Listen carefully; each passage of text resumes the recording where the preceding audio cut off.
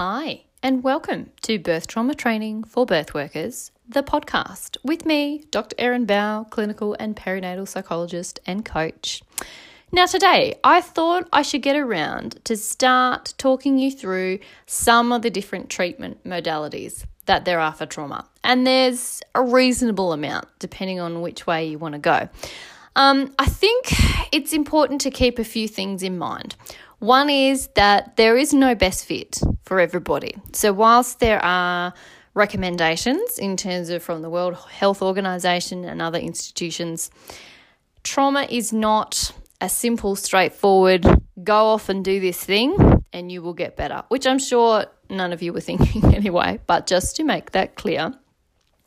Cognitive therapies, which is what I'm going to talk about today, have the best evidence, the most research and the most longevity outside of things like traditional Chinese medicine and some other kind of Eastern philosophies. But in terms of Western medicine approaches, I suppose, the cognitive therapies are the ones that I trained in the most and that have the best research evidence that we've got. But they definitely don't suit everybody. And in today's episode, I'm going to talk about the pros, the cons, and a little bit of what to expect if you or your client were going off to see a psychologist, potentially a psychiatrist, maybe a social worker, someone skilled in doing cognitive therapies, so CBT, cognitive behavior therapy, possibly exposure therapy, something like that. Might be called something slightly different, but something along those lines for trauma and what that might look like. So let's get into it. So the World Health Organization recommends that there's essentially two top gold standard, the best of the best treatments for post-traumatic stress disorder and trauma. Those two are cognitive behavior therapy, CBT. Sometimes what falls under that might also be called exposure therapy. Sometimes what falls under that, again, is cognitive processing therapy. So all slightly different, but kind of the same thing. And the other second one that they recommend is EMDR, so eye movement desensitization reprocessing. What I'm going to talk to you about today is essentially cognitive behavior therapy and what that would look like. How many sessions do you have? Who can deliver it? What does a session look like? What sort of, outcomes could you expect to achieve? All those kinds of things. Now, I want to preface this by saying, just because the World Health Organization says this is the best thing to do, it doesn't mean that that is what you or your client has to do. I am all for holistic support options, and I don't really believe in saying here's one single thing that's going to help, because we cannot deny the fact that upwards of 40% of people who have some sort of trauma, who have trauma symptoms, who go and get a therapy, don't get better from that therapy. So there's a lot of variation and there's a lot of different factors that go into that. A huge part of it is not so much even the therapy itself, it's the fit with the therapist. Given that people have been through something where they felt their life was in danger, no trust, lots of betrayal, all of those sorts of things, the therapeutic relationship, whether you can sit in a room and feel safe with someone, is like possibly more important than anything else. So we need to keep that in mind. It's not necessarily what you do with someone, it's how you make them feel, whether you've got a good, strong therapeutic relationship with someone. Now, if you've got that, fantastic, you start going ahead and doing the work. But it's difficult in the current climate, particularly in Australia, because if you want funding, you want to use your private health insurance if you've got it, or you want to use Medicare if you're eligible for that, you only get 10 sessions. 10 sessions for some people might sound like a lot. For someone like me who has been taught the gold standard really for treating anything with cognitive behavior therapy, particularly the more complex stuff like trauma, is like 25 plus sessions. I used to have 24 sessions to work with a client, and it's just been scaled back and scaled back and scaled back. 10 sessions to work on trauma is sweet FA. Let's just be honest here. It's going to take 3 to 5 sessions at least to get someone to be able to sit in a room with me and feel comfortable. This is not the kind of thing that you can rush. This is not the kind of thing that you can just go off and do 5 sessions of therapy and you'll be right. This takes a lot of effort. It takes often a lot of 2 steps forward, 3 steps back kind of thing. Clients who have trauma cancel all the time. They're late to sessions. They need to leave early. They really struggle to get themselves in that space. And of course they do, because as I've spoken about before, there is no fuzzy, puppy, rainbow unicorn version of therapy. It's uncomfortable. And you are asking them to sit with that discomfort and learn to tolerate it in the promise that they're going to see some sort of result, which is really hard to do when you've been through a situation where you don't trust people and you've felt betrayed and you felt alone and you felt isolated and you're just so distressed that even sitting in a room with someone, even just the room itself, things might trigger you. And I talked about that in a previous episode with Nisha Gill, that the colour of a room, the smells, the sounds, all sorts of things can trigger people, and you have to work with what's in front of you, not just sit down with a manual, flip open your book and go CBT, right? Episode 1, episode 2. It doesn't work like that. At least that's not how I work. So in saying all of that, let me talk you a little bit, like we're only sort of going to skim the surface in terms of what cognitive behaviour therapy looks like. As I said, within cognitive behaviour therapy, there's also something called exposure therapy, which exposes people, as you might imagine, to small snippets of their trauma. And it does that by using writing, by talking about it, by introducing pictures into your brain. So often it's not going to be on the spot, so what's called in vivo, so there at the time exposure therapy, because it's not practical and it's not ethical.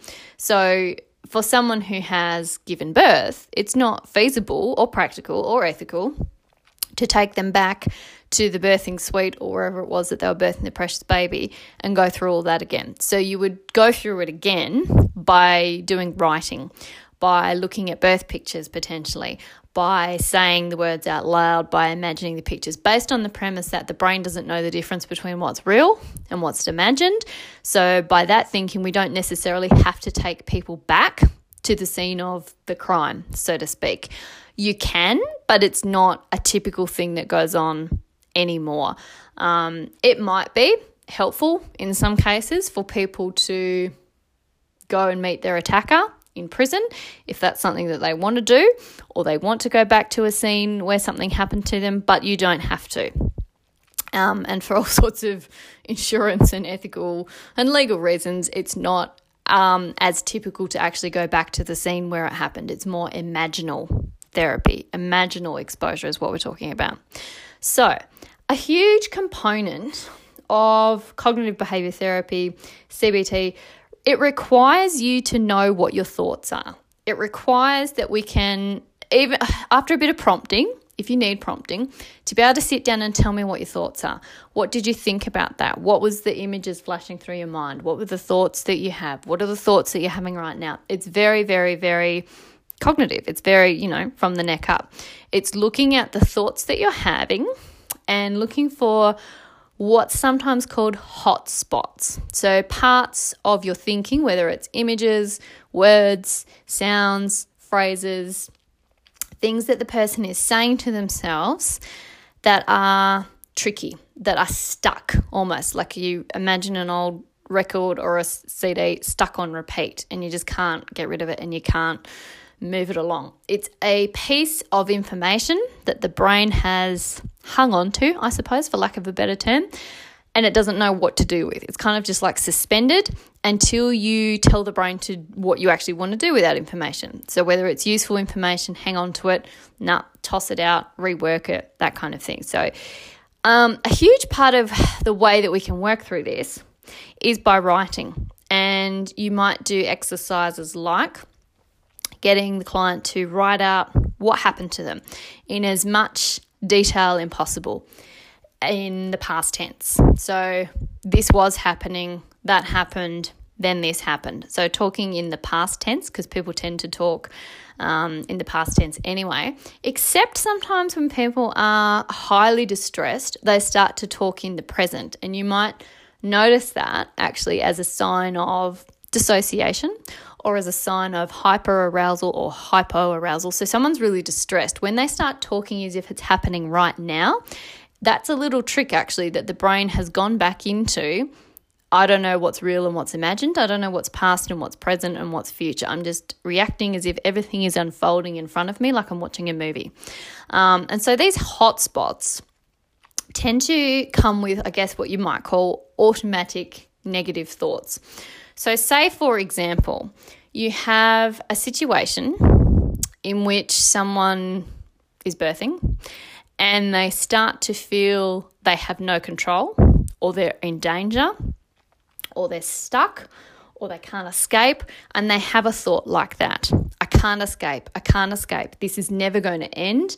I'm dying. My baby's dying. I can't get out of this, that sort of thought. And it just plays over and over and over and over and over. And so what your task as a psychologist is to do is to work with that person's brain and help their brain realize that the threat has passed. So you don't need to keep flapping up all the intrusive thoughts and the memories and the things that the client doesn't want to be thinking about. We look at that from a cognitive perspective as the brain not realizing that the threat has passed, and that when you can work with the brain to realize that the threat has passed, it will stop responding as if the trauma is still happening. So the nightmares, the flashbacks, the cold sweats, the anxiety, all of that will reduce. It won't necessarily stop automatically. It won't necessarily stop completely, but the person is going to get a lot of symptom relief by working on these, I guess, neural networks in the brain, by working on some of the information that's popping out in a really kind of scientific way. So sometimes people like this approach because you can look at it like put your scientist, investigator hat on and treat this like, this isn't a problem I have as a person. This is a problem I need to solve with my brain and how it's not doing what I want it to do. Just as you might think about, your brain is a machine. If your computer isn't doing something you want it to do, you go and get help from someone who can tell it what it needs to do. If your car is making a funny noise and it's not doing something it should be doing, you go and get a checkup and you get someone to help you work through whatever that is. A similar sort of way of thinking about it. So a large component is writing and a large component is thinking about your thoughts. So this is a therapy that is very much suited to educated, doesn't have to be majorly educated, but definitely educated people who I suppose are more familiar with a middle class Western philosophy, if you like, or education system, because that's who it's targeted to. That makes sense, doesn't it? Hopefully. So the goal is to work with the thoughts and the beliefs so that the trauma, the distress of the trauma is reduced. And it's based on, as I said, this idea of replacing a distressing thought with a neutral one or a positive one. So potentially, after you've written that birth story in the past, you would then have the client write it in the present and have them rework that part where they're saying, I'm out of control, I'm going to die, I can't do this, with what they would maybe find more useful if they went back and did it again, which is, again, not saying that what they did was wrong. We do the best with what we have at the time. But it's replacing that thought with, I'm okay, I will get through this, I can cope with this, it's unpleasant, but I will be all right. I've got hope, whatever it might be. It's not about changing the story to be something that it's not. For some people, they find that helpful. For some people, they like the almost fantasy storytelling part of it, where you don't have to have your birth story be set in stone. Memories are fickle, they change with time and with all sorts of things. Some people prefer to change their story. So it's that less focus on, the blood and the procedures and what was happening, and it might even just be, I imagined lying in a warm bath, floating somewhere, and then there was my baby. It's for whatever is going to help someone. Not about saying it didn't happen. Definitely not about placating or patronizing or trying to like make it all better and make it all go away, but it's about what that client finds helpful, whether they find it helpful to stay in the positive, whether they find it more helpful to change the story so it's more neutral and their emotional reaction to it is reduced. Just depends on the person and what they want to work with. But it's that taking the distressing thought, like the I'm going to die, and retelling the story in the present so that your brain knows actually you're not going to die because you're here. You're safe. It's unpleasant. You maybe didn't feel safe, but you actually are safe. So if that makes sense, it's not changing, it's not denying what happened. It's not making everything okay, but telling a story slightly differently so that that person has symptom relief and doesn't have nightmares every night and doesn't look at their baby and feel disgust, shame, terror, whatever it might be. Surely that is preferable to getting the exact details of the story exactly as they were, which aren't going to be exact anyway. If you talk to other people in any situation, you'll find your doula or your midwife says, oh, this happened or that happened. You're like, really? I don't remember that. Did they say that? Did that happen? Everybody's got a slightly different version. And when you talk to more people about an event, different things creep in and people have all sorts of memory alterations anyway.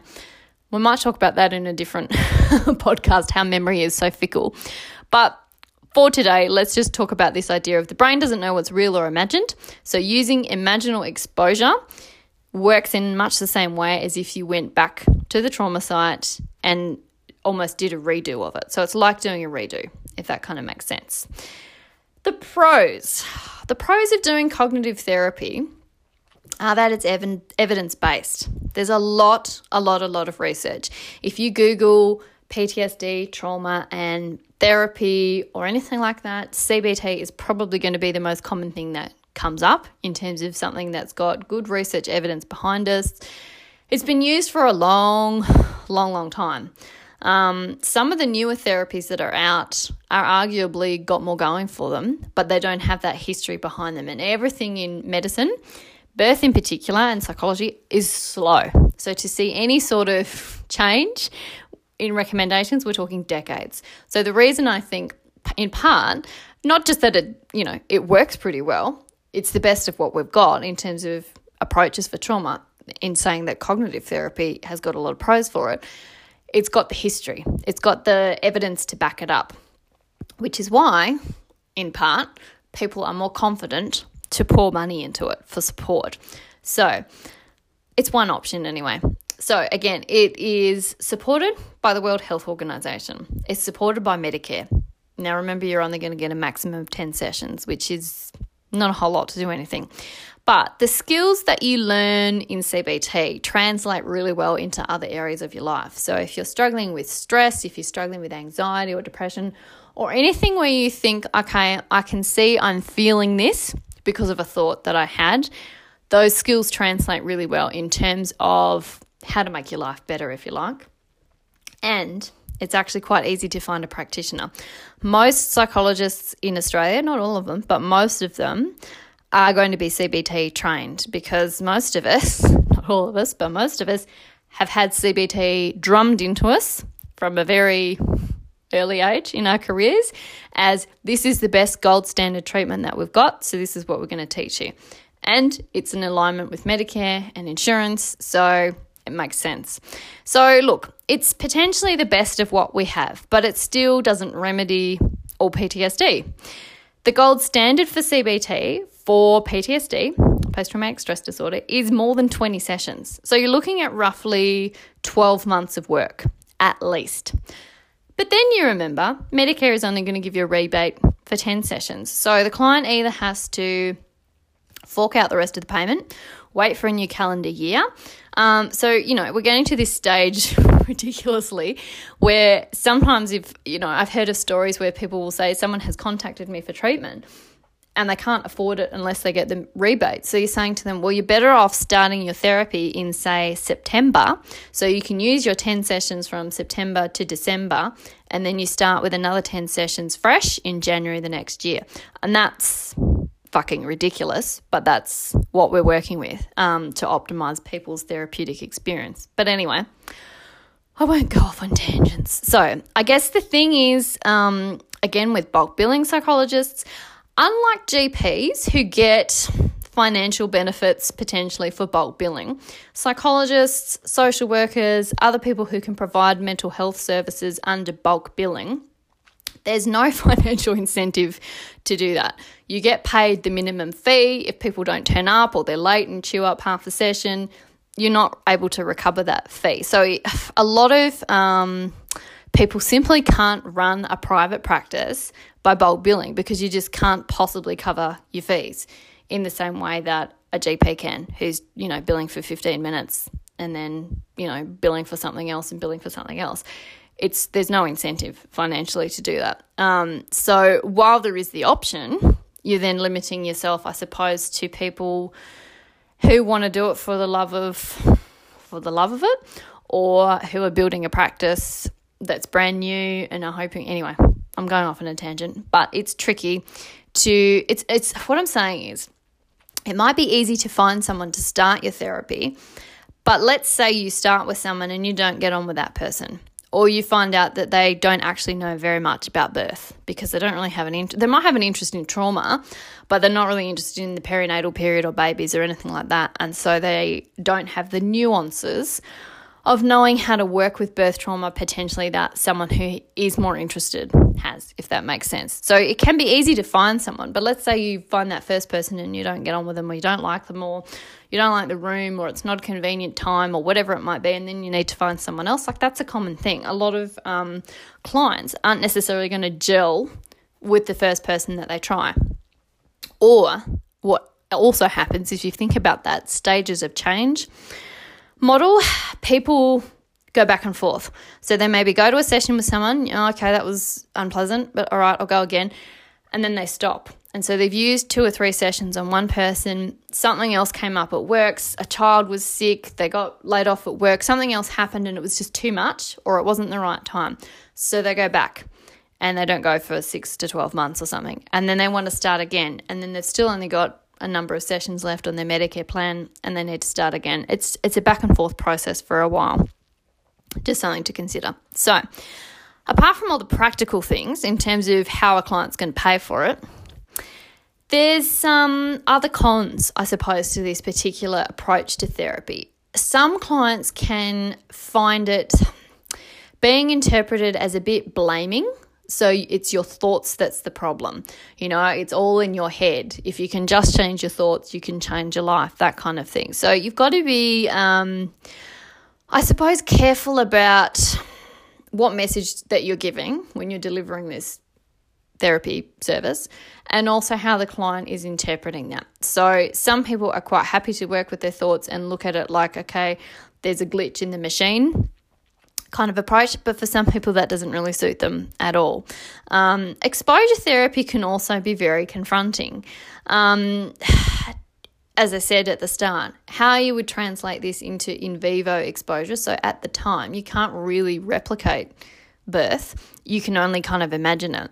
And for some people, even imagining it and talking about it and writing about it again, it's too confronting. My view, which it's a bit different to what I trained in, but my view is you don't necessarily have to remember the trauma in exact detail. You don't have to go through all the nitty-gritty in order to get healing, in order to get recovery. But this approach does rely on the client to keep remembering, which can be very healing and it can be very therapeutic, and it can really help reduce the negative impact of the thoughts. But for some people, it's going to be too confronting and it's going to be too hard. And so you want to be careful about not setting people up to feel like, okay, it was enough for me to get here, to make the appointment, to get myself through the door. And now I'm finding it so difficult and I'm finding it so confronting that I can't keep coming. It's another failure. So now I've failed my birth, I failed therapy. It just, for some people, can set them up for feeling worse potentially. And every single client I work with this approach for trauma, I am really, really, really dead honest with them and say, this is going to be uncomfortable. You and I have got to feel super, super, super like we get along, that we are comfortable in each other's space, that you are more than comfortable to ask me to make changes about the environment, to stop, to slow down, to wear a different jumper because the colour that I'm wearing is bothering you, to not wear that perfume because you can't stand it, like to make the room colder, to make the room warmer. Don't look me in the eye, like whatever it might be. You just have to be so comfortable with your therapist. And if it's not there, it's not going to work. I just don't think it's going to work. So for people who, are already distressed and already have that sense of failure, going along to someone who is promising them, yep, this is going to make you better, this is going to fix everything, when we know that potentially it won't. Remember that upwards of 40% of people don't respond to first-line treatment, whether that means they need to find a different treatment or find a different therapist. It takes a lot, and I'm always really respectful. And as I say, respectful of the fact that, God, it takes a lot to get people in the room. To even just get in the room is a huge, huge, huge milestone for people who've had trauma. They're already feeling shit. They're already feeling like a failure. They're already feeling all of those things, and you don't want to add to that. But doing cognitive therapy is potentially going to feel worse before it feels better. And I always tell clients that. I'm always like, let's carve out some time. Let's look at the next few weeks. What's happening in your life? Where will you be going immediately after your session? What are you going to do for yourself? Where are the kids? Who's picking them up? You can't sit and do therapy effectively if you think you're going to be getting a phone call from daycare any minute, or you're going to be getting a phone call from work saying to come in, or you're going to be getting a phone call about a birth potentially. I mean, you can do it, but being able to really sit and be in the moment is important, and that can be really hard to do, particularly, as I said, because it gets a whole lot worse before it gets better. And it's not going to be a great approach for people who aren't very self-reflective, who sit there and say, I don't know what my thoughts are, or I don't really know what happened there. And I think you want to be really careful about prodding and prompting too much for content that maybe isn't there. Like, for the sake of doing the therapy properly, saying you need to remember this, can you really try hard and remember the details? Because that's when things like recovered and repressed memories start to creep in that I feel a bit iffy about, which I'll talk again about in another podcast when we talk about memory and the fickleness of memory. Because if you're forcing people to try and remember something for the sake of remembering it, and you can't really demonstrate how that's going to be therapeutically beneficial for them, I really don't think you should be doing it. And you will meet those people who feel if only they can remember what happened to them, then they'll be able to deal with it, then they'll be able to recover. And I just simply don't think that's true. And sometimes you even meet people who have difficulties in life and are convinced that there must have been some trauma that happened to them. So then they have a self-fulfilling prophecy. They go looking for it. They then maybe find an unsuspecting, best case unsuspecting and naive, worst case manipulative and self-indulgent therapist who says, oh, you want to remember something? Like, it's quite easy to implant memories is what I want to say. And I think I feel quite passionate about not selling the idea that you have to remember everything in order to make progress and have to make recovery. That's simply not true.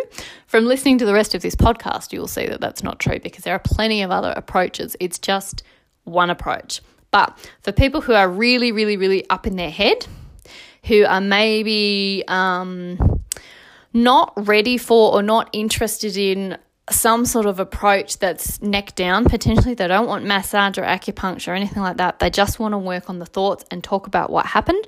It's a really good approach, and it does have, a really good effectiveness rate. My approach would always be to, as I said, carve out the potential for this is going to be maybe 12 months of work, maybe not.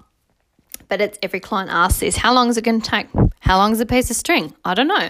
I don't know how long it's going to take for your body to regulate while it's sitting here talking about trauma. I don't know if you're going to get sick, or if your kids are going to get sick, or you're not going to be able to come on the day that we scheduled, or all that kind of stuff.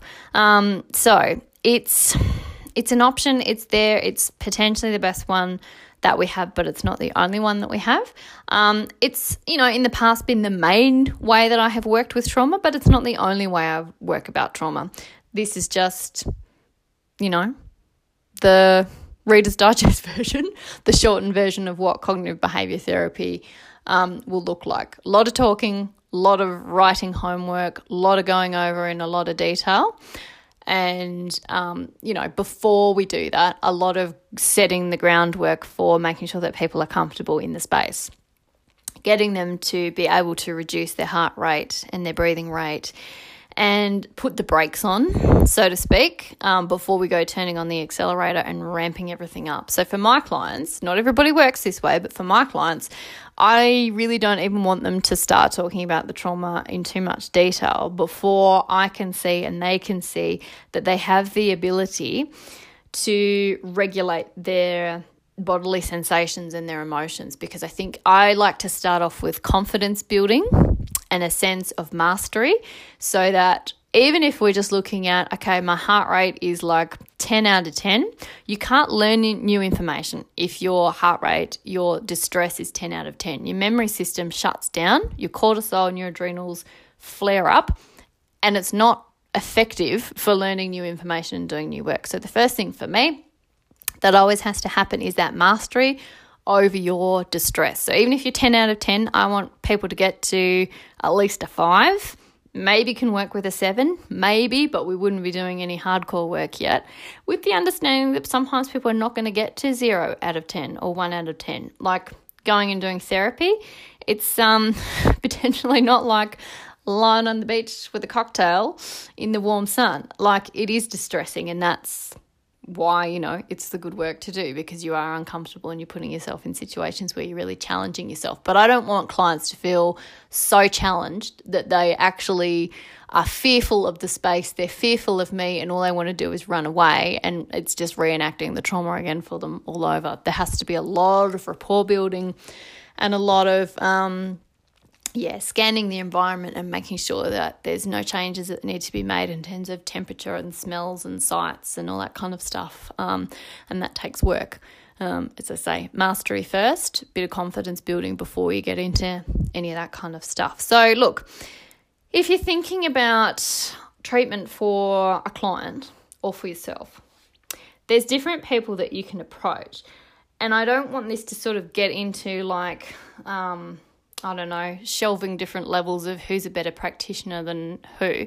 As a general rule of thumb, though, a clinical psychologist, particularly someone who's a clinical perinatal psychologist, listen to me blow my own trumpet, I know, I'm saying this for a reason though, rather than just self-indulgence, bear with me, is going to have 2 pivotal things. One is they're going to have the core training in post-traumatic stress disorder. How does it work? They also have the background information about childhood development, attachment, personality disorders, drug use, all those sorts of things that play into trauma, because when you've got trauma, it's not just the trauma, it's all the other stuff around that you potentially need to understand and know to work with. So a clinical psychologist is well positioned to do that. Now, not all clinical psychologists know anything about birth or really anything about pregnancy. Some of them are going to be looking for postnatal depression or postnatal anxiety based on the symptoms that people are describing, and that's just kind of a thing that people do. Birth trauma is not a specific thing necessarily that is taught. It's just not. Like, you're going to come across those people who don't even think birth is potentially traumatic and shouldn't even be considered, but that's a whole other thing to think about. In saying that, there are generalist psychologists, counsellors, social workers, who would be skilled in this area, but it's a case-by-case basis. So I guess the way I think about it is, if you're talking about specific mental health where potentially some understanding of psychopharmacology and mental disorders is necessary because it's complex, you would start with the clinical, because at least you've got a base level of training. Once you go under that and everyone's like generalists, so they don't have a specific qualification. That's not to say that they're not going to be a good psychologist or therapist or social worker or counsellor. It just means you need to probably think that little bit more about researching what's this person's skill set. Have they got experience in birth trauma? What sort of evidence-based practice are they using? What research are they using? Are they updating their knowledge? All that kind of stuff. Because the last thing that you want is choosing someone and then going along, and as I say, they maybe don't even think to examine the birth. I don't really think to ask any questions about it in particular. Because, of course, don't forget, a lot of birthing people who have trauma after the birth don't know that what they're experiencing is birth trauma. What they know about is, I've heard of anxiety, I've heard of depression, my mood's not good, I've got nightmares, but they don't necessarily automatically think post-traumatic stress disorder. So it goes back into that thing about not assuming that people know what they need, not assuming that a general practitioner even knows what they need. So I think with birth trauma, you just want to be careful about who you're accessing. So someone who's got an interest in perinatal health and perinatal mental health is well positioned potentially to help someone with that.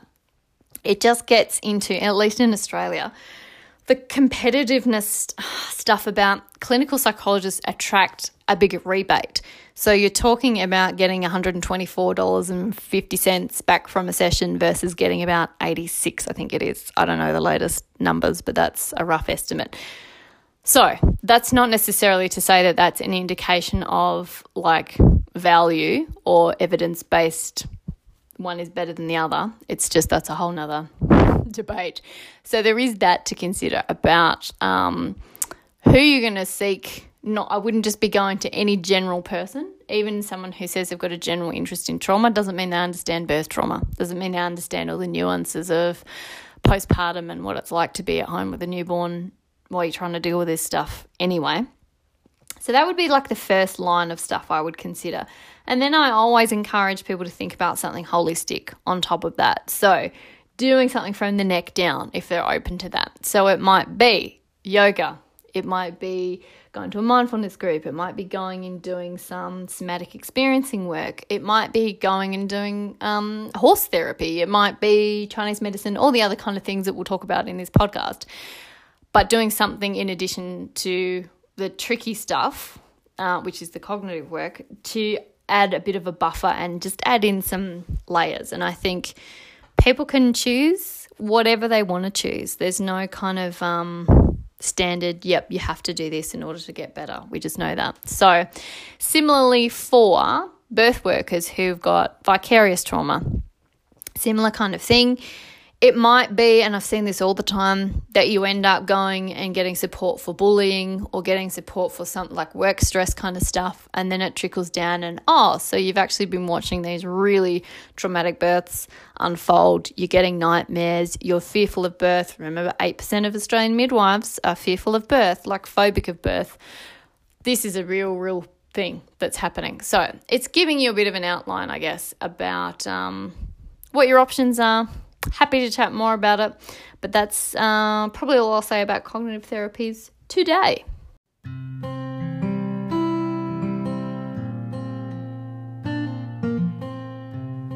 Don't forget, if you want information and updates about the online training course that's coming out, so birth trauma training for birth workers, go to drerin.com.au and there's a sign up form there. And I also give some updates about what's happening in the closed Facebook group. So if you search Dr. Erin Birth Trauma Training in Facebook, it should come up and you can get invited that way. I ask people some questions just about like, what are you struggling with? What do you want to know?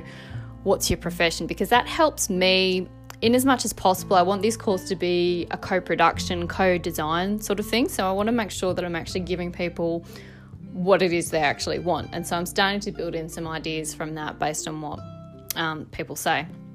And you can always contact me and just like kind of say, I'm stuck on this because this happens all the time, which then flows into things like thinking about whether you want to do mentoring and supervision. That's two things that I offer. I also do some therapy. It doesn't necessarily have to be CBT. Everything at the moment is online, just because I've given up my physical office space for now to work on this niching. What else do I need to tell you? I've got some good episodes coming up, actually. There's trickling in slowly but surely as I get around to editing, but we've got some really cool stuff coming up about being confident as a birth worker with Erica Kramer, and we've got some juicy episodes, really good stuff to learn about working with people in the LGBTQIA community. What's it like birthing as a non-binary person, and how does that fit in with trauma, because we're talking about like a marginalised set of people who are like among the most traumatised people you'd ever meet. So we really need to be mindful and open-minded about working with birthing people in the broadest sense of the term. All right, enjoy the rest of your day, and I will talk to you next time. See ya.